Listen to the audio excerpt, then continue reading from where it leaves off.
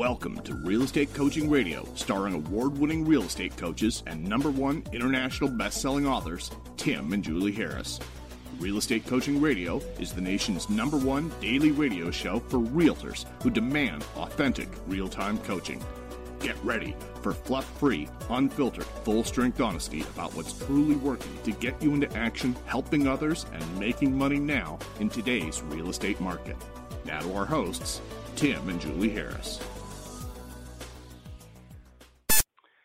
So we're going to have a really fun topic today, and this is a topic that comes a lot from you guys. So sometimes we'll get emails and questions and whatnot, and the questions will be from someone who's on the other side of the bridge. So they've been listening to us for a while. Maybe they've been working hard, doing what they didn't want to do when they didn't want to do it for a long period of time, and now they've accumulated assets. They may have passive income enough to make it so they are, by our definition, rich, where their money works for them and no longer work for their money. And it's fascinating when you have coaching calls with folks like that who have assets, who have maybe they own 2 or 3 businesses, or most likely they have 2 or 3 different sources, sometimes more of income. Maybe it's their real estate practice. It's almost always rental properties. And then they'll have some other investments that over time have proven to be, we have somebody who invests in coin-op car washes. Julie has a client who basically invests in farms. I have somebody who invests in just different things. And, as you guys accumulate more, you'll create more passive income for yourselves. And that only comes from, at the end of the day, long periods of time of doing what you don't want to do and you don't want to do it at the highest level. And real estate, frankly, I can't think of a better vehicle for you to create enough profit that you can have enough money to invest in things that will produce passive income for you. But the question that these folks bring with them, and sometimes they don't verbalize the question. Sometimes you have to fish around on a coaching call with them just to kind of get at the, really at the heart of why it is that they want to hire a coach. And their fear isn't necessarily, or rather, I should say their concern. Well, it probably is a fear. That probably was the right choice of words. Their fear is not keeping what they have. So isn't that fascinating? You guys are folks, many of you, 100 and I don't know, even know, I didn't look today, 26,000 or 7,000 listening. A vast majority of you would love to have a point, get to be financially secure enough that your biggest fear was losing what you had versus, basically worrying about how to get what you want, So it's kind of, there's the financial strains, they don't ever go away. They just slightly change their flavor the more you accumulate. So their main focus is, yes, they want to keep on earning and whatnot, but they don't have to anymore. So now it's how do they keep what they have? And so that's what today's show is going to be. And Julie and I have worked on this list informally for probably about a year or so. And this was some of this content's in our book, but most of this content's going to be in the updated book that's coming out next year. So we're going to be going through point by point how to get rich and how to stay rich. And I think this is a great topic for everyone, no matter where you are, whether you're starting your journey or whether you're on the other side of the bridge and you're just wanting to make sure that basically all your, everything's shored up and secure and that you don't have to necessarily live in fear of losing what you already have. So before we get to that, Julie, do you have anyone you would like to acknowledge or say hey, hello, and all that good stuff too? Well, all of them as a group, of course. We love all of them. And we especially love all of your emails and telling us what you're liking on the podcast. But, Tim, right now my Facebook page is having some kind of strange gobbledygook on it. So, yes, but no. I don't have anything specific to read till I fix that. So I'm ready to jump in when you are. More evidence, this is a live call. Yeah, exactly. So guys, again, write these notes down, keep track of this stuff, and you might not find this is immediately useful for you, but chances are you'll find that this is useful for you sometime in the near future. Or maybe you're having a conversation with someone and, you're realizing that you heard something on the show or you read something some other place. And yes, indeed, that information was useful, even though maybe at the time you didn't necessarily see how it was going to be useful for you. So let's talk, Julie, I'm going to read this opening section. So it's not about a commission check. It's about what you do with the check that matters. And I love that Julie wrote that. And I'm going to say something here for you guys who are flippers. Every time we get a flipper on the phone, listen to me. Every time we get a real estate agent who flips properties on the phone, on a coaching call, here's clearly what they're talking about. A flip, for the most part, is nothing more than another real estate transaction that pays a higher percent. So a normal real estate transaction, you do one side, in most parts of the country is 2.5% or 3%. And on a flip, if you're doing it right, you're making 15%. But here's what they do. They sacrifice the time that they would have normally put into doing real estate transactions to do that flip. Very rarely do you come across people that are doing flips who are also basically selling lots and lots of real estate, because they use the flip as their timeout from doing the actual job of selling real estate. You guys follow me on this? So that flip, which is supposed to be getting them ahead financially, actually all it really ends up doing is just being another real estate transaction. And the amount of money they make from that after paying taxes and whatnot is usually less than had they just decided to buckle down and list 5 more houses. Are you listening to me, listeners? True. The key and the key to all of this, and we're going to give you 5 steps here, so get ready to write these down. But the key to all of this is that when you have real estate, you keep it, you don't sell it. Now, that's not true every time. Sometimes real estate goes bad. The neighborhood goes bad. There's some situation that, with the property or, encroaching problems that make it so that you don't think it's going to be a good term, long-term buy and hold. And in those cases, sell them or don't buy them in the first place. But what we're talking about here is the idea that in order for you to get rich, first of all, you have to accumulate. You don't accumulate by flipping. So step 1, know your finances from the inside out. Come to terms with the actual numbers and stop guessing. That's hard. If you're in a relationship where both people work, nobody wants to be truly accountable to their little slush funds. Everyone's got their little slush funds. So Julie and I try to keep everything on a credit card. We use an American Express for all of our personal things. And yesterday I wanted to go get a haircut and I didn't have any money in my wallet because I always use a credit card, but I like to pay cash, $20. So I go to Julie's wallet to borrow money from her. She's got like $400 in there. And it's like, Julie, what happened to our agreement that we were going to roll on credit cards? But it makes sense because you do need a little bit of cash. So do know your actual numbers, stop guessing. But the problem with using cash versus credit cards or using like a debit card is when you have the cash, you will have a tendency to spend it quicker. If you're disciplined, you'll have a tendency to spend it slower. What do I mean by that? If you're trying to turn your finances around, start by having an envelope of cash that you're going to use every single month, and that's going to be what you're going to use for your groceries and your spending of the money, and nothing more than that.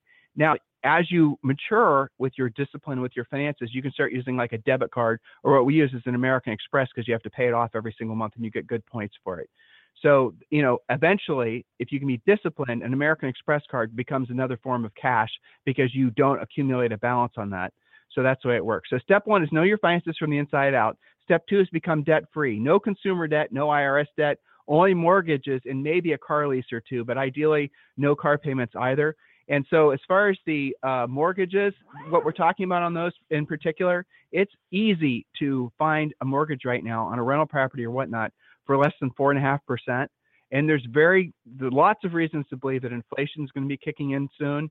And when that happens, the real estate will probably inflate in value by an amount much larger than the interest on the loan. And if you can take out a loan right now on a rental property and you can cash flow it, and then if inflation starts kicking in, you're going to start seeing the value of that or the cost of that real estate increase, you're actually going to come out way far out ahead. So using debt is something that you should be very careful of because a lot of people will rationalize buying depreciating items with debt. And that's where you run into big problems. As Julie and I have often said, no one goes bankrupt from having no debt. So just be careful about that and do focus on becoming debt free, because when you do become debt free, that means I'm talking about yes, we are believers in paying your house off. We're believers in literally having no debt. But if you do have to have debt on a house, it makes sense because let's be honest, houses have gotten really expensive. And with interest rates like they are for the reasons I just stated, sometimes it makes sense not to pay that off. Your goal is to get your personal overhead down as low as possible, because when you do that, you can start putting your free cash flow towards things that are going to be assets. Step 3, build your reserves for a rainy day, a recession, unintended financial stress. We suggest that you have 6 months of personal savings set aside. Other people, a lot of you guys have way more than that, but have at least 6 months of personal savings set aside. That will give you a sense of financial security, and it'll stave off the real estate night sweats and the financial panics. When you have a closing that blows up or gets delayed, you always have in the back of your mind, you have 6 months for the savings, and it'll make you feel a lot more secure. It's psychology more than anything, guys. Step number 4, build your wealth. Now, what do we mean by that? We're going to be talking specifically about the steps to doing that in about 2 seconds. But really, the goal with the build your wealth, the simple bottom line is that you want to definitely be focusing on, again, getting to the point where you're debt free. And with the profit from your business, then you can start reinvesting that in other things. I was on the treadmill yesterday at Orange Theory, and a fellow who I won't mention his first name in case he's listening, because he probably is. He's a local builder. He and I have been starting to have a conversation about purchasing real estate. He's literally my same age, and he doesn't have any investment properties yet. A lot of people are in the same situation. And we started talking about essentially what to look for, how to make it work cash flow wise. And he was going immediately to the idea of building apartments or doing something like that. I asked him what his cost per square foot was. I didn't tell you this, Julie. His cost per square foot to build something was $100 per foot, and that's not including the land. And so I could quickly do the math in my head, knowing what stuff sells for an acre around here. And I pretty much could surmise that his rents on, if he even built a 6 or an 8 family, would be too high, and he would literally not be competitive with similar products that are for rent right now in these apartment complexes around our town, around Austin. So my suggestion to him and my suggestion to all of you guys, even though this is counter to what virtually everyone else says, is start out by buying small single family houses, because here's why. There are a ton of apartments, and there's going to be a ton more apartments. And the one thing those apartments have in place, the new ones, is they're really nice, but they're really small and they're really expensive. If you look at the cost per square foot, most of these places they're building are 650, 750 square feet total, but they have a lot of on-site amenities. You know, that's what they'll try to sell people to help them overcome the fact they're living in shoeboxes. So the rent will usually be sometimes as much as 50 to 100% more than what they would be otherwise paying if they rented a single family house. Now, every single person you run into, if given the opportunity, would prefer to rent a single family house with no shared walls and a private backyard before they would an apartment. Now, there's some exceptions, obviously, but for the most part, a single family house is always going to be a great, solid investment when you buy, obviously, something that's not in a marginal area. That single family house will always appeal to first-time buyers, it'll appeal to downsizers, it'll appeal to other investors. You guys get the point. So start out by building, when you're building your wealth, after you've created a positive cash flow business and you're able to become an investor. This is what I was telling him. Look for single family houses, and look for single family houses that you're going to be able to keep. You have to know the average rent in your marketplace, but for the most part, if you guys can buy a place and have the mortgage payment be so that the rent is no more than, say, $1,300 to $1,500 a month throughout the whole entire country, you're going to be able to keep that place rented. The closer to $1,000, the better. So if you go to, now California, Florida, and New York aside, but for the rest of the country, if you look for what the average rents are, most people in single family houses are paying around $1,200 or $1,300 a month. So if you can make it so your mortgage payment with interest rates like they are nowadays, you can. I'll give you guys an example. Julie, so give them a real life example of one of the houses that we purchased recently. Give them the real numbers and how the rents actually work out. So we're giving these guys real practical information. All right, let's see. Well, fresh in my mind, because I have a new lease sitting in my email, is one that we did in Powell, which was a rehab that became a rental. Purchased for $150, have $176 in it. It's probably worth $220, and we're renting it for $1,800. So I have to figure that out. I think it's close to 10% ROI though. So well, okay, so we built a little bit of equity, and we're yeah. Go ahead. Well, explain to them that where you came up with the cost per So we have, this is not a mortgage property, okay, guys. So we bought, Julie, would we pay for it? $150.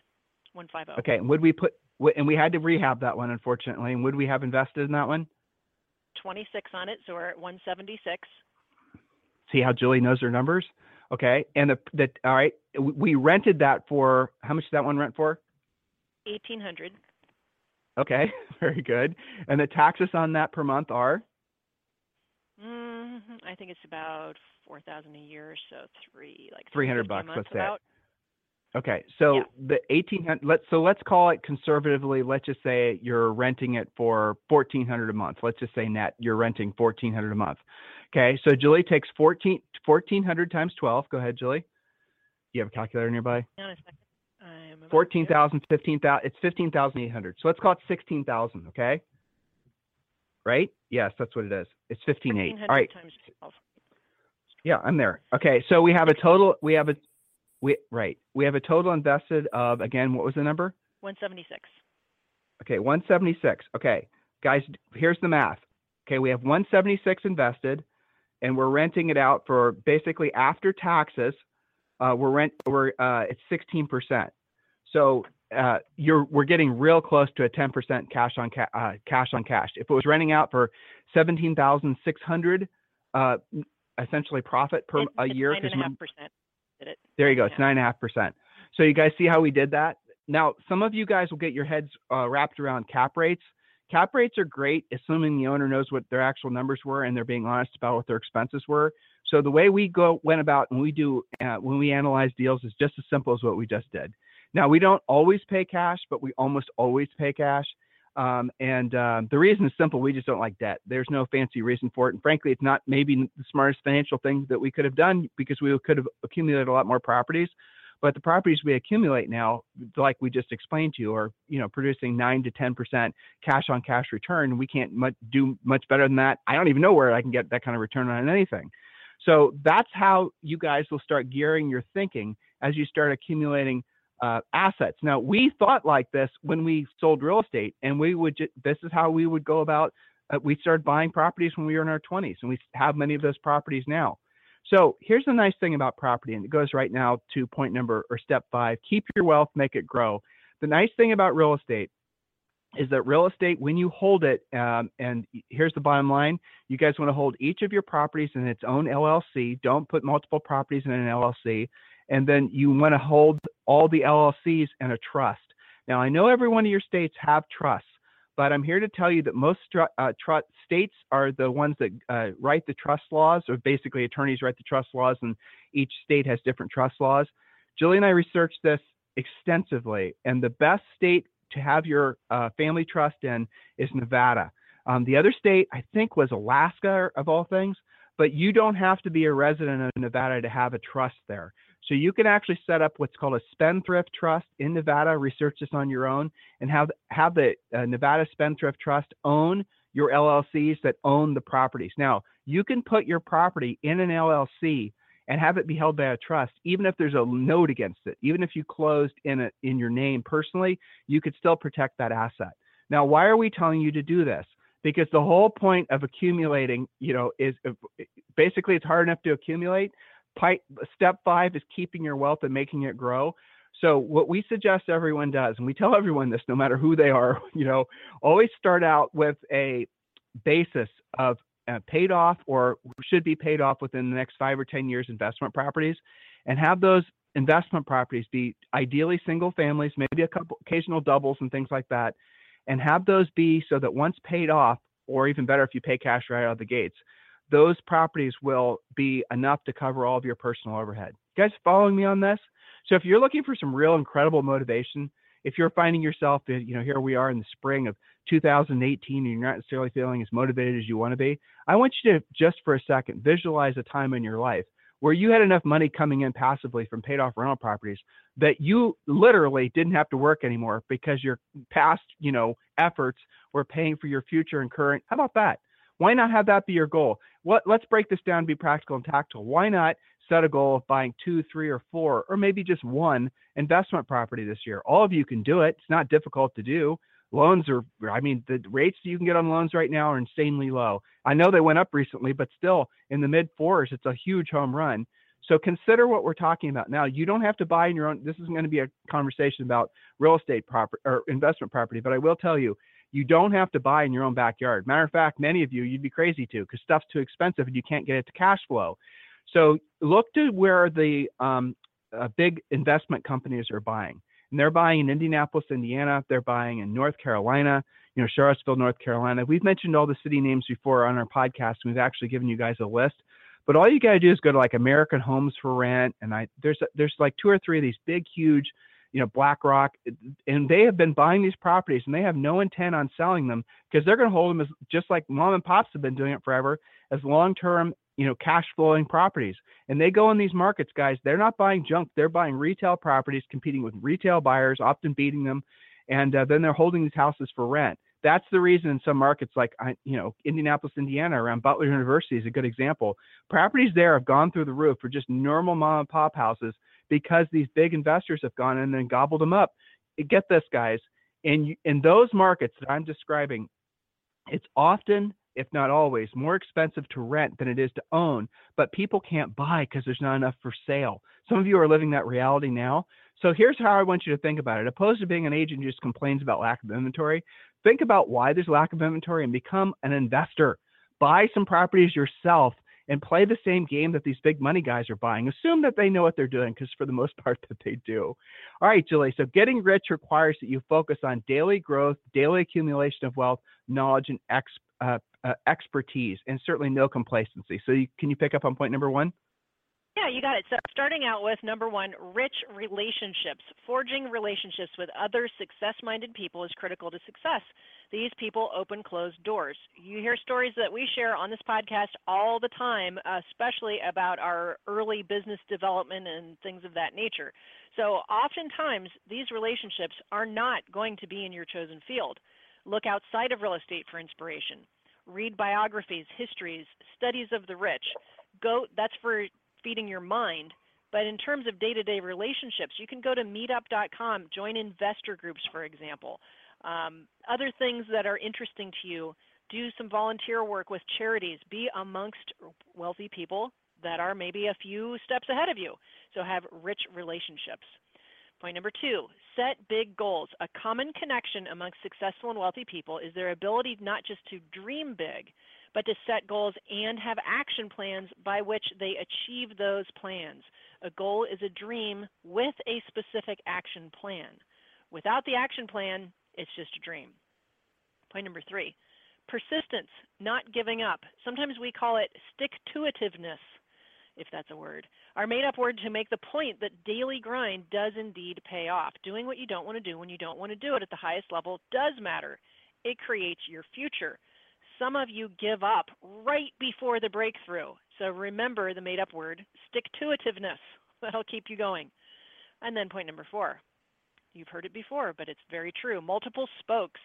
Now, this is on a different level, though. So just as you have multiple spokes of income in real estate or multiple lead generation spokes to drive your commissions, you must develop multiple spokes of investment to pay you as passively as possible and as often as possible. 65% of millionaires in a recent CNBC study had more than 3 streams of income. This hedges against the failure of any given one of the streams. When one spoke suffers, the others cover you, just like what you learned with lead generation in real estate. So hopefully that makes sense. I use the example, you're going to interview them again soon, the Kenmores in Washington State. Of course, their real estate business is by and large driving their income, and amongst that real estate business, they have a property management end, they do new construction and regular resale, but they also have 4 coin-op car washes, and they have a family farm. Multiple spokes in real estate, also multiple spokes in investment. So the multiple spoke model applies not just in real estate lead generation, but as you're building wealth. Hopefully that makes sense, Tim. Well, it does. But you know what? The first things first is you got to be honest with yourself and go back to the original points that we gave you guys about getting your own financial house in order. And you have to take this seriously.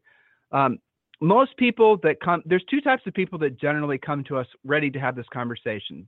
I would say less than 1% are going to be people that are younger and really have their acts together, because most people think they'll just do it tomorrow. They'll just procrastinate. But you do get a group. I see a group of millennials that are showing up as coaching clients that are finding the idea of being financially free to be massively appealing, more than the new iPhone or, some other little gimmicky thing. And so they're really, really tied into the idea that they're going to accumulate rental properties, and they will too. Some of these guys have total focus, and they get into real estate and they realize that real estate is just basically the ATM machine to get them to where they want to be financially.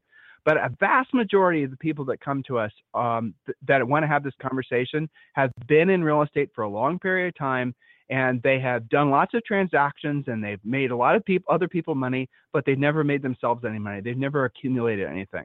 That's what I would say a vast majority. And they're usually in their, I wouldn't say 30s, but a lot of them are in their 40s and their 50s and their 60s. And they're hearing us talk about this path. They're hearing us talk about financial freedom, the definition of rich.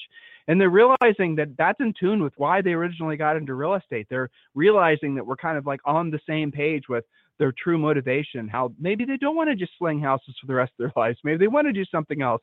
Maybe they don't want to have the stress of worrying about making ends meet for the rest of their lives, and they want to figure out how to accumulate properties. But oh my gosh, I don't want to get burned. I don't want to buy in a down or buy in an up market. I don't want to get stuck with the da da da da da. So they're just really gun shy about how to go about doing it. Like the builder I was telling you guys about yesterday. Builder, right? His first question to me was, what do you guys do when you have your properties that have problems with them? What happens if you have multiple properties that have multiple major expenses? And I explained to them that on rental properties, and Julie's the master of this, Julie, can you tell them how basically we hedge off against all major expenses on all of our rental properties? I mean, yes, all the properties have slush funds, but other than that, is there really anything for them to worry about in terms of, the tenant trashing the property, the house, having a tree fall on it? Really. Stuff happens, yes. So pretending that you can have some magical problem-free rental property, that doesn't exist. However, you have homeowners insurance for major, catastrophic things like trees falling on houses. We've had a couple of hailstorm claims on roofs. The Florida clients will tell you about hurricane coverage and all that sort of stuff. But you also have, I use American Home Shield Warranty. I pay about $30 per month per house. And I think I have 16 different systems covered. So pretty much anything you can come up with, including, electric, plumbing, HVAC, all of the major appliances, even the garage door opener. So I think that's definitely worth having. And then if something breaks, you've got a deductible. If it was caused by the tenant, they have to pay the deductible, which mysteriously makes them do things like not grind up stuff in your in the sink grinder that they shouldn't be, because they know if the guy that services it says it was their fault, that they're paying the deductible. So yeah, I mean, I think I had one major repair because of something froze in the lawn, not having to do with the house in the cold winter this year.